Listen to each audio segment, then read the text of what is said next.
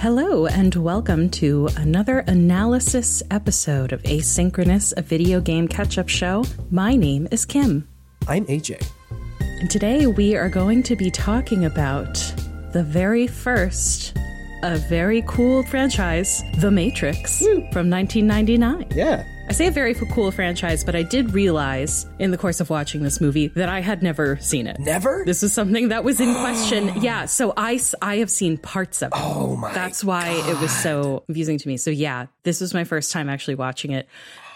Y'all were right. This movie fucks. It's so good, dude. I can't believe so this isn't good. I watched this when it came out when I was a kid and haven't seen it since. Mm-hmm. Wow. Whoa. Yeah. That's awesome. It's great. It's a good movie and it rules. And I'm glad that you, right before we recorded, Kim said, I didn't take any notes. I just purely went on vibes. And I said, that's great. And I'm really glad, since it was your first viewing, I didn't want that to be tainted by note taking. Yeah. Wow. No, I just watched and had a really good time. That's awesome. I'm so happy. I'm so happy for you. The Matrix for me was a movie I had seen, I don't know, in 1999, in 2000, whenever we got it on VHS when I was a kid.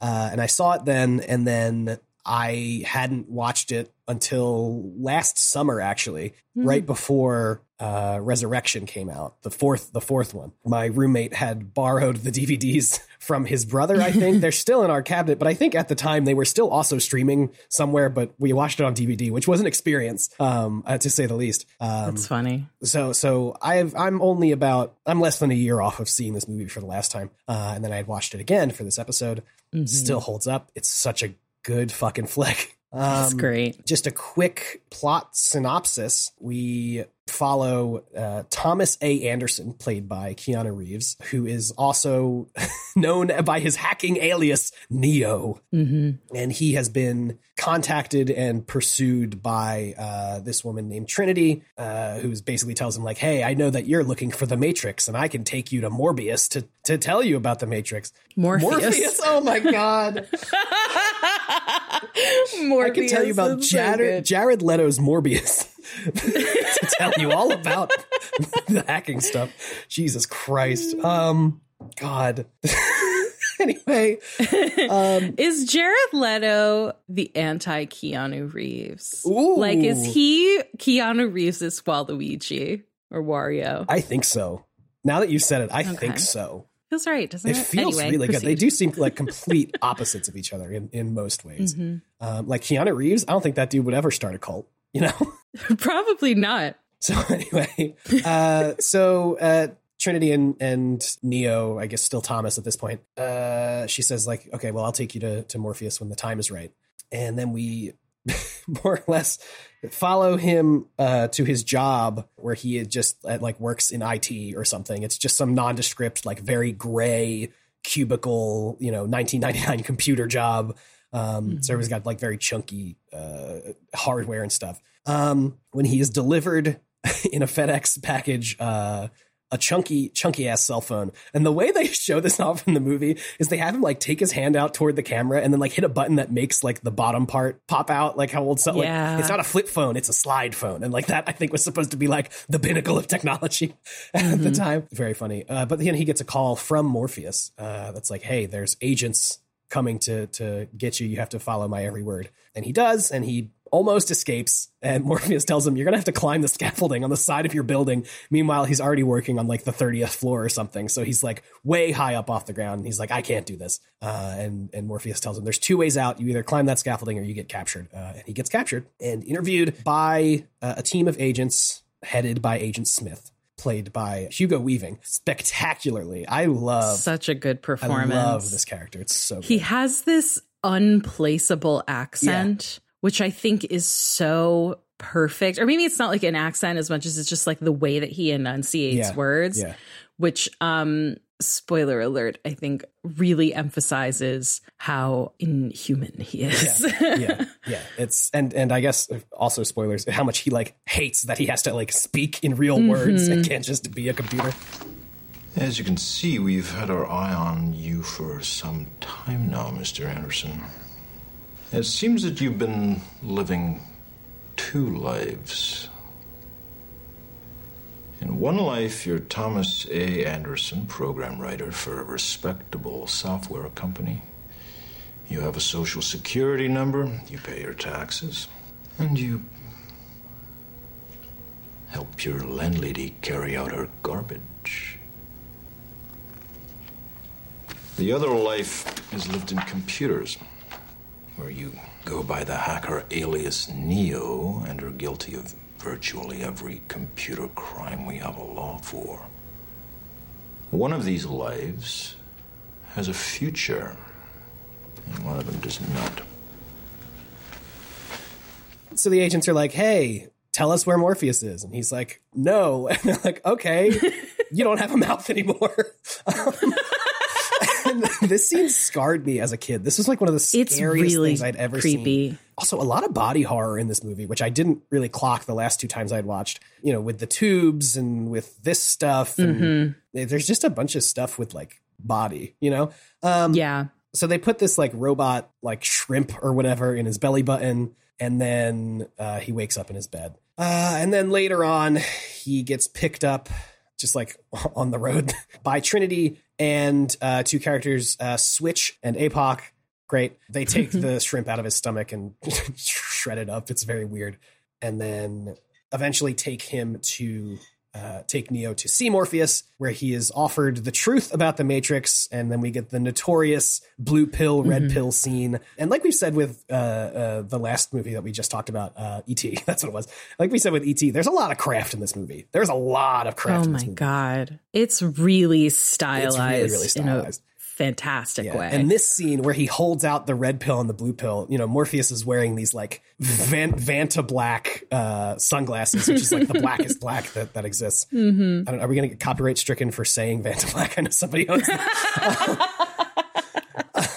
That's so funny. But like in the way that they edited it, I guess, is in one eyeglass you can see the one hand with the blue pill, and the other eyeglass you can see the one hand with the red pill. It's just really good. You know, it's like little stuff, but it's really, really good. Basically tells Neo that the blue pill will make you forget everything and you can continue going back to your life and doing whatever.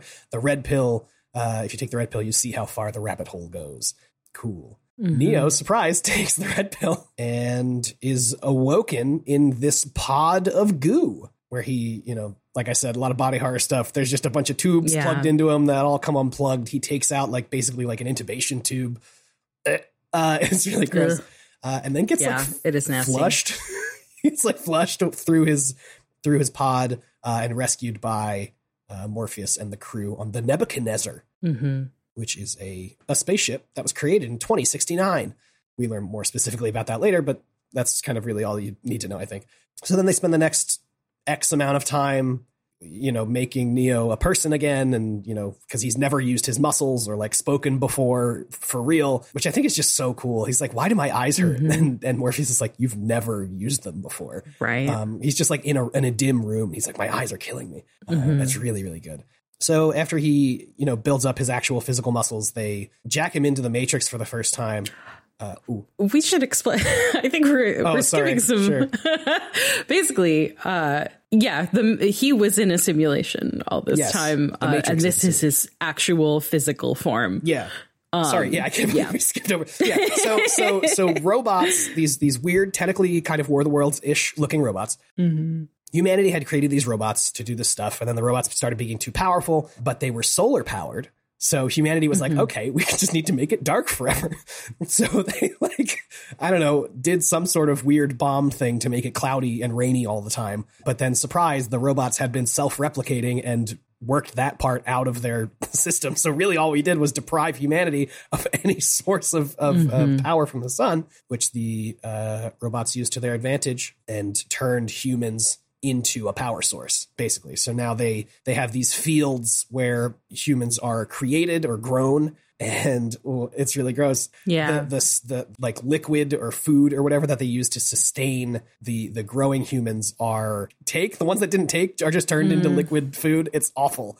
It's really, really awful. So that's the real world. And in order for humanity to like stay asleep or whatever, they created this world that is the world that we know, which is just like 1999 America, there's the world that me and you know, I guess, is 1999 America. They describe it as like the pinnacle of human existence, sort of when we like reached our technological peak, but before the machines were created and basically, you know, took over. Yes, which is great. So yes. Sorry, I can't believe I skipped over. That is the Matrix. That is the real world. That's where we are.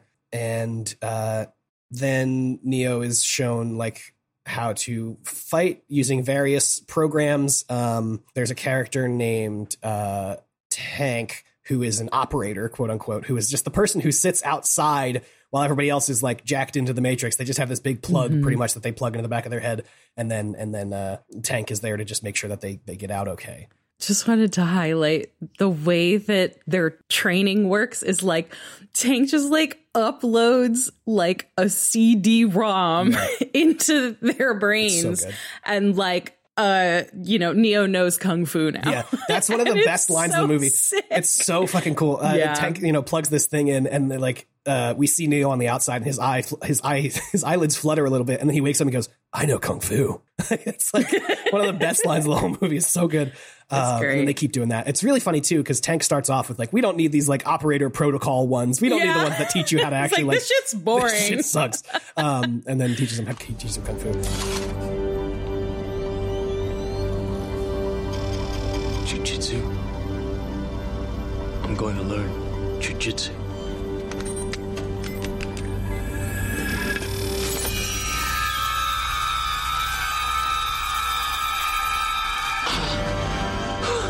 Holy shit. Yeah, Mikey, I think he likes it. How about some more? Hell yes. Hell yeah.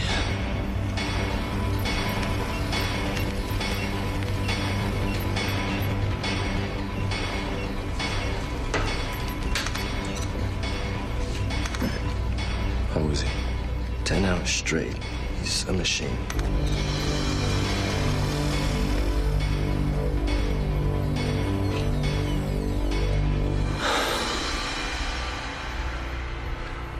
I know kung fu. So then eventually it's revealed after Morpheus and Neo have this kind of fight, this jujitsu fight. I guess it's not jujitsu. It's like every kind of fighting style he's learned. They like constantly switch styles, which I think is so cool. Yeah, it's really cool. And it I think of a thing that I love about this movie is that it's clearly made by people who love movies, and it is like clearly in the style of like Hong Kong like martial arts films, and that's really fun. It's very cool scene. It's really good. That scene rules. Just another scene that rules. So then, you know, Morpheus tells Neo that he thinks he's the one who is a being prophesized to free humankind, and then goes to take Neo to the Oracle. In the meantime, we have Cypher, played by Joe Pantoliano, who you might know from Memento or various other things. He's a great actor. I love him. He's very fun he's a very fun follow on Instagram, because he's now just like an old guy. So he just like posts like old guy stuff, and he's just like pretty wholesome. It's really good. That's fun. Yeah. Cypher is like talking to Trinity of like, well, if he thinks he's the one, why hasn't he brought him to the Oracle yet? Like, why, you know, whatever, like what, bleh. And then literally the next scene is Morpheus like, all right, let's go see the Oracle. Okay, Joe, who is a person in the Matrix. So they have to go into the Matrix. So the beginning of this Oracle scene is one of the sickest fucking scenes ever put in a movie ever. It's just a single phone ringing with, you know, this like break beat kind of like, you know, bass line, you know, bass guitar thing playing as they're jacking into the Matrix. And, you know, we see Tank tapping away on the things. There is a single rotary phone on a table in the middle of a room ringing, and the camera just does a full 360 around it. And as we're doing that 360, we go back and forth between everybody and that phone. And once the camera comes all the way around back to the front of the phone, the whole crew is just standing behind this phone in like the sickest like leather outfits with these tiny ass sunglasses. They're all just fucking mean mugging. We're in. I want to point out here too, everyone's wearing a sick outfit, and it is pointed out to Neo early on that you look different inside the Matrix because you are seeing sort of like an idealized version of yourself. Residual self-image is what they call it. Yes. I want to talk about that later. Yeah. And I also think just from a craft standpoint, amazing. Really, really good. Like, really cool. I specifically noticed it with Cypher, who like in the real world is kind of, has like this messy 5 o'clock shadow and this like kind of little like soul patch mustache thing going on, but he's mostly kind of disheveled. But in the Matrix, he's like fully clean shaven, except for this like perfectly pointed soul patch and this like perfectly manicured tiny little mustache. It's so good. And just the amount of like forethought, a lot of work goes into movies normally, obviously. But I think when you're filming a movie like this, where people look different, but you're cutting it like they are happening, like, simultaneously or like immediately after each other. I think that's wild to me. That's something that is so cool. So really, really, really, really, really love that. So they go to see the Oracle. She like kind of runs this like, I don't know. It's kind of like a group home or something a little bit for like prospective the ones. So Neo walks in and there's a bunch of kids there. Like, this is the classic there is no spoon scene of just like a little kid bending a spoon and, basically telling Neo that like, the first in order to manipulate the Matrix how you want it, you have to realize that nothing is real is pretty much exactly what the kid is saying in so many words.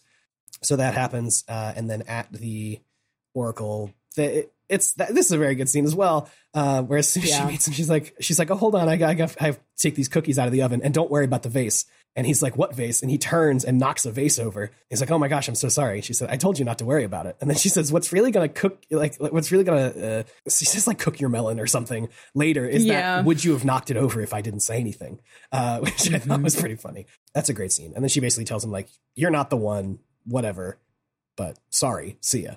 And then Neo goes to tell Morpheus, and Morpheus is like, don't tell me. Whatever you were told is blah, blah, blah, blah, blah. Before that, she also mentions there will come a moment where you will have to decide whether to save Morpheus or yourself. You'll have to like choose between your lives. And I just wanted to point that out in connection with the would you have knocked over the vase if I hadn't mentioned it? Yeah. I think like that is, I think, directly referencing the fact that like things have to go a certain way, like knowing things about the future. If you're going to be told something about the future, I think it's like setting up the fact that it has to be told to you in a certain way in order to like manipulate the outcome. Because I think that will become relevant. Yeah. And there's a line later where Morpheus says, she told you exactly what you needed to be told. Right. Which I think is exactly lines right up with what you're saying. So it's said that Cypher was, had these seeds of doubt or whatever. And we are revealed before we even come to the Matrix here that he had been talking with Agent Smith and was like, yeah, I will get you the location of Morpheus so that you can, kill them all and not have any uprisings or whatever to worry about, as long as you can make me forget everything. Like, I don't want to remember betraying them. I don't want to remember that there's anything outside the Matrix. I just want to go back and live my boring life, whatever. And that whole scene starts with him like taking a big bite of steak. And he's like, the thing about this steak is that I know it's not real. And I know that the taste and like the feeling of it's not real. And then he takes a big bite and he just says, but I don't care. Because like in reality, they're eating like the same kind of, it's like a nutrient slurry every single day. Like it's this like gross looking kind of oatmeal situation. And like, reality isn't as idealized, I guess, as the Matrix, and Cypher can't handle it. Do we have a deal, Mr. Reagan? I know this steak doesn't exist. I know that when I put it in my mouth, the Matrix is telling my brain that it is juicy and delicious. After 9 years, you know what I realize?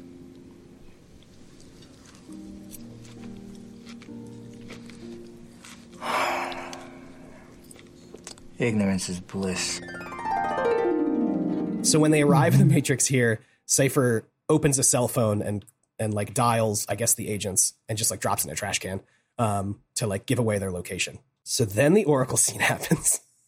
And then the agents show up because of the phone that Cypher dropped in the trash. Then there's a bunch of sick fighting happens. It's really, really awesome. It's great. And before everybody can leave, Cypher like splits off and calls Tank, which is like how you get out of the Matrix, is you call and then you can find like a terminal because it's 1999 internet. And that's how the internet works, is by phone lines. So he calls Tank and is like, yeah, let me out. I'm by here. And Tank lets him out.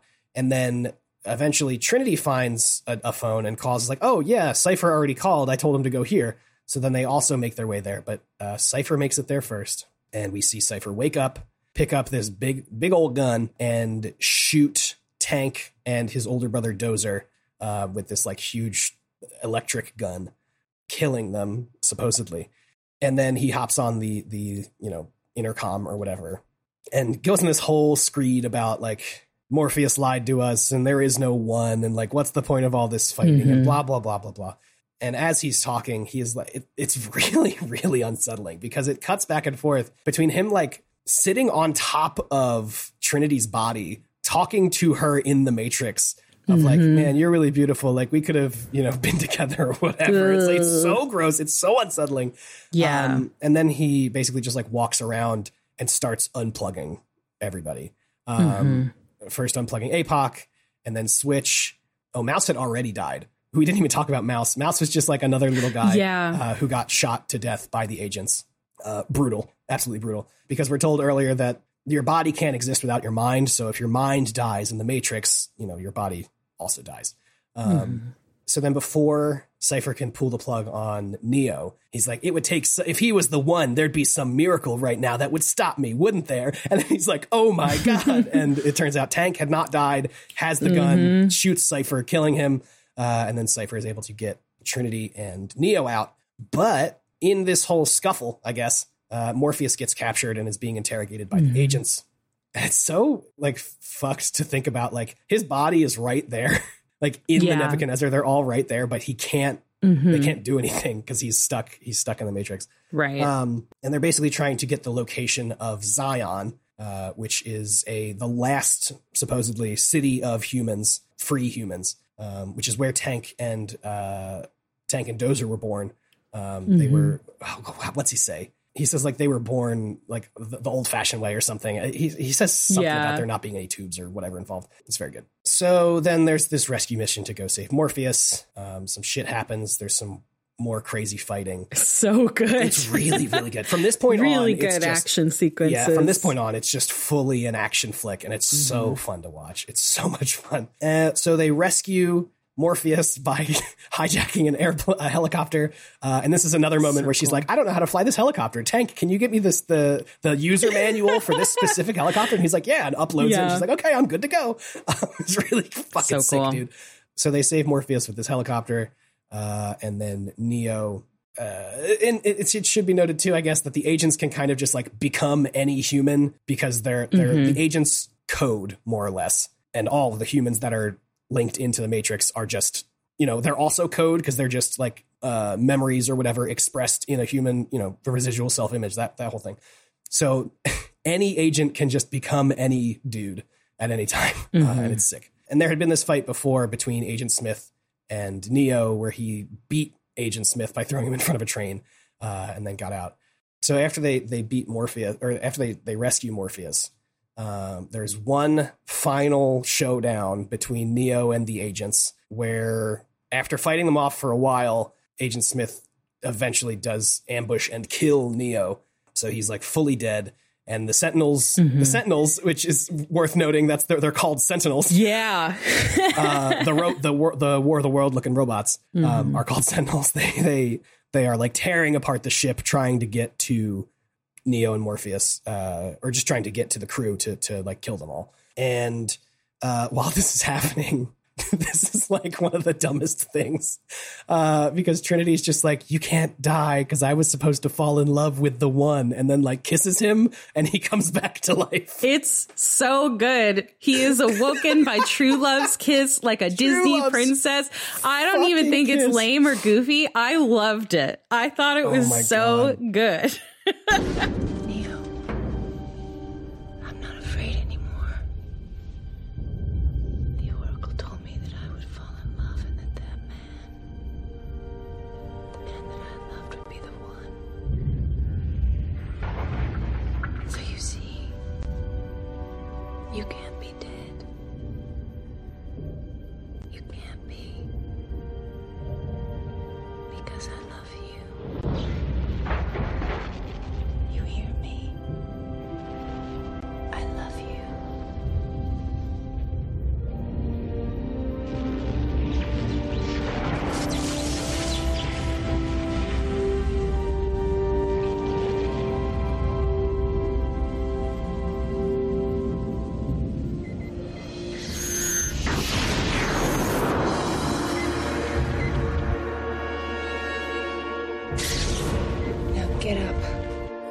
It's so funny, dude. It's so good. It's so great. He wakes up and then is basically just like, oh, I get it. It's all just ones and zeros. And then for like a second, we see through Neo's eyes, and it's all just like the code that we've been seeing from like Tank's end. It's just a bunch of green like numbers and letters and symbols and stuff. And so now he's like able to just fully like dodge everything. And like there's a point earlier where Neo asks Morpheus, he's like, I'll be able to dodge bullets. And Morpheus is like, eventually you won't have to. Yes. And there was a scene just before this where he did dodge bullets. And then after he dies and gets resurrected, the agents fire on him and he just lifts his hand and he says, no. And they just stop.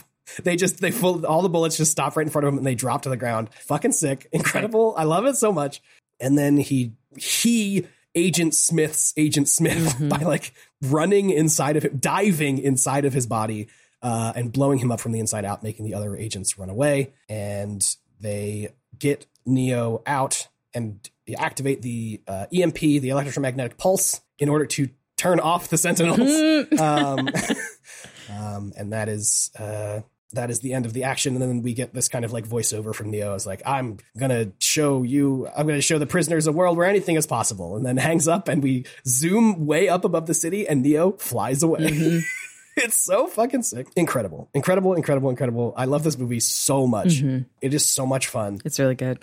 And there's so many like clear references to it in 13 Sentinels. Yeah. Not least of all the things being named Sentinels. Yeah. There's also like talk of like hacking into the mainframe or some shit. Yes. There's a lot of like borrowed terminology. And this was sort of like one of the cornerstones of my little pet theory that everything we're seeing is a simulation in the game, because just knowing that, like, I hadn't seen it, but like I knew the basic premise. And so I was like, okay, so Chris told us to watch this movie. And I have like this. So it like kind of factored into that theory for me. Yeah. There are definitely some things like this going on, even like in the text of the game. Even not just like the like framing of it. I think one of the most interesting things here is that the pills are the things that can show you the truth or not. Right. And that Ryoko is being like force fed these pills to like, you know, hide whatever truth she has. Right. Or whatever. Yeah. I hadn't even thought about that, but absolutely. Yeah. And also looking at the SIU agents, instead of looking at them as like Men in Black, looking at them as agents, I think is also a really interesting lens. That is like shift, because it turns them from being this like, you know, they're investigating or whatever to like they are here to keep you imprisoned. Yeah. Which is just interesting. Which I also think, you know, we've talked a lot about how we think certain characters have handlers. Like we think Shiba is Juro's handler. Yes. They almost feel like, in a weird way, like they are agents. Yeah. Obviously looking at a very different, but you know, actually, I guess that sort of does map to the film, because one of the lessons that Neo is taught is that an agent can look like anybody. Like you said, they can sort of take over any human avatar in the Matrix in order to, you know, to accomplish their their nefarious goals. And so I think that's an interesting potential parallel. It's really good. I feel like we spent so much time talking about the actual movie and less time talking about its connections to 13 Sentinels. The connections just like it's almost, they jump off the page. It's like hard. Yeah, it's like 1-to-1. Yeah, it's the one thing I did want to touch on the idea of the Matrix as a trans allegory, which I had heard before I watched it for the pod, and so I did a little bit of research about it and found an article where it's basically just Lily Wachowski like confirming that. In this is a BBC article from August of 2020. She said that was the original intention, but the world wasn't quite ready. Worth noting that Lily and Lana Wachowski both came out as trans after this, some years after the Matrix came out.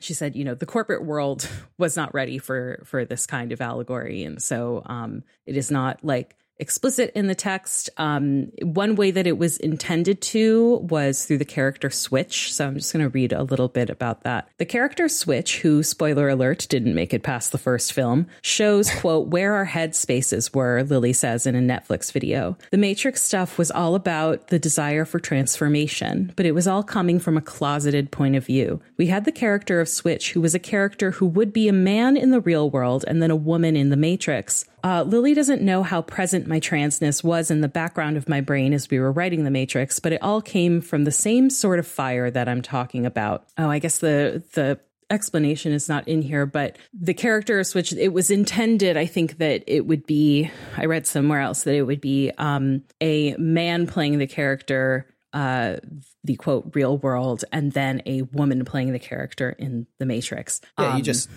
you read that. Yeah, but the point is like that they were actually intending for that to be got it. How they cast the role, and I think, is it Warner Brothers is the studio behind this, nixed that.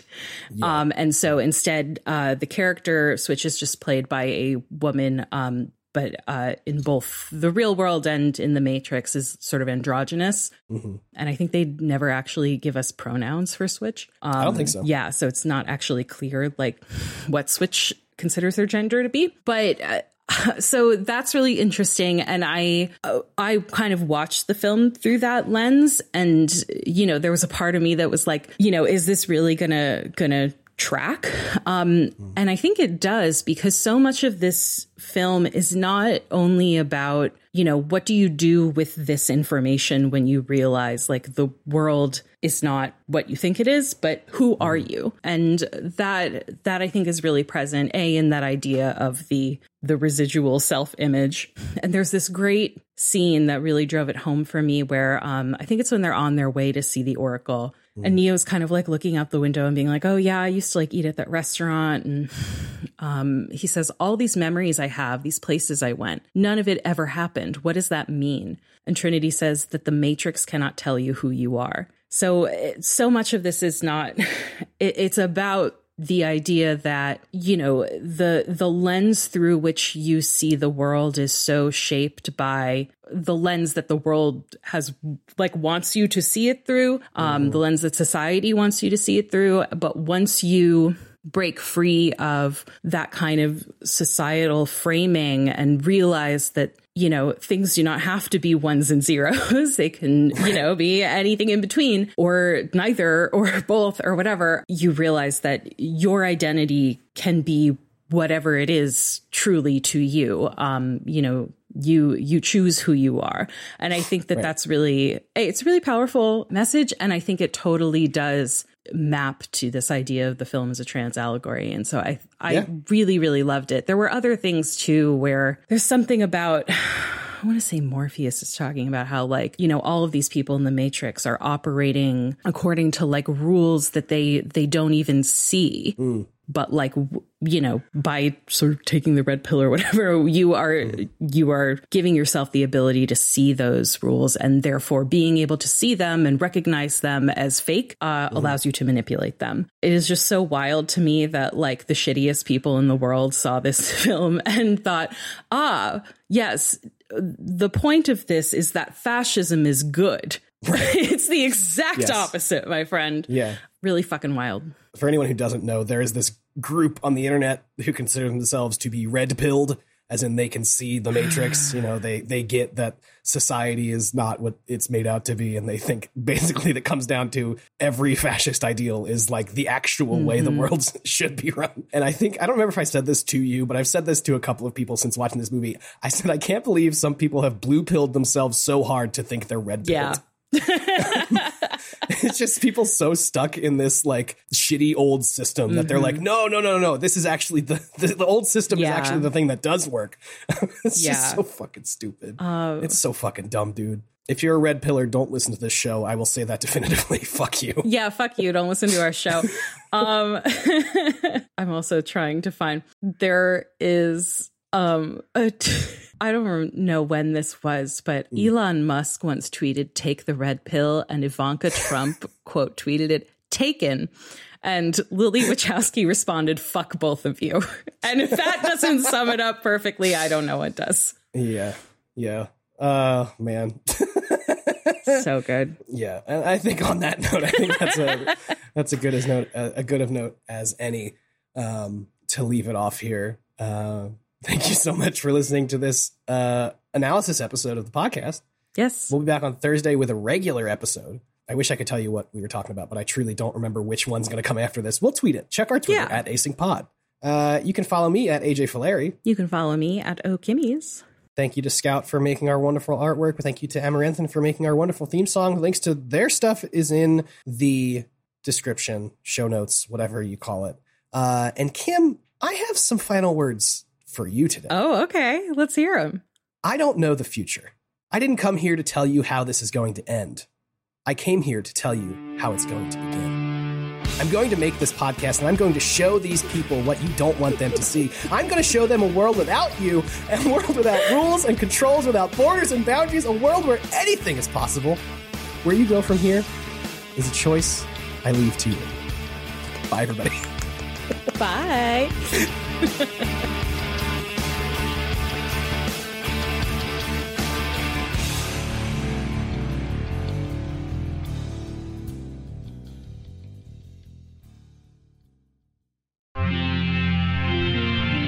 TWG, the worst garbage, online.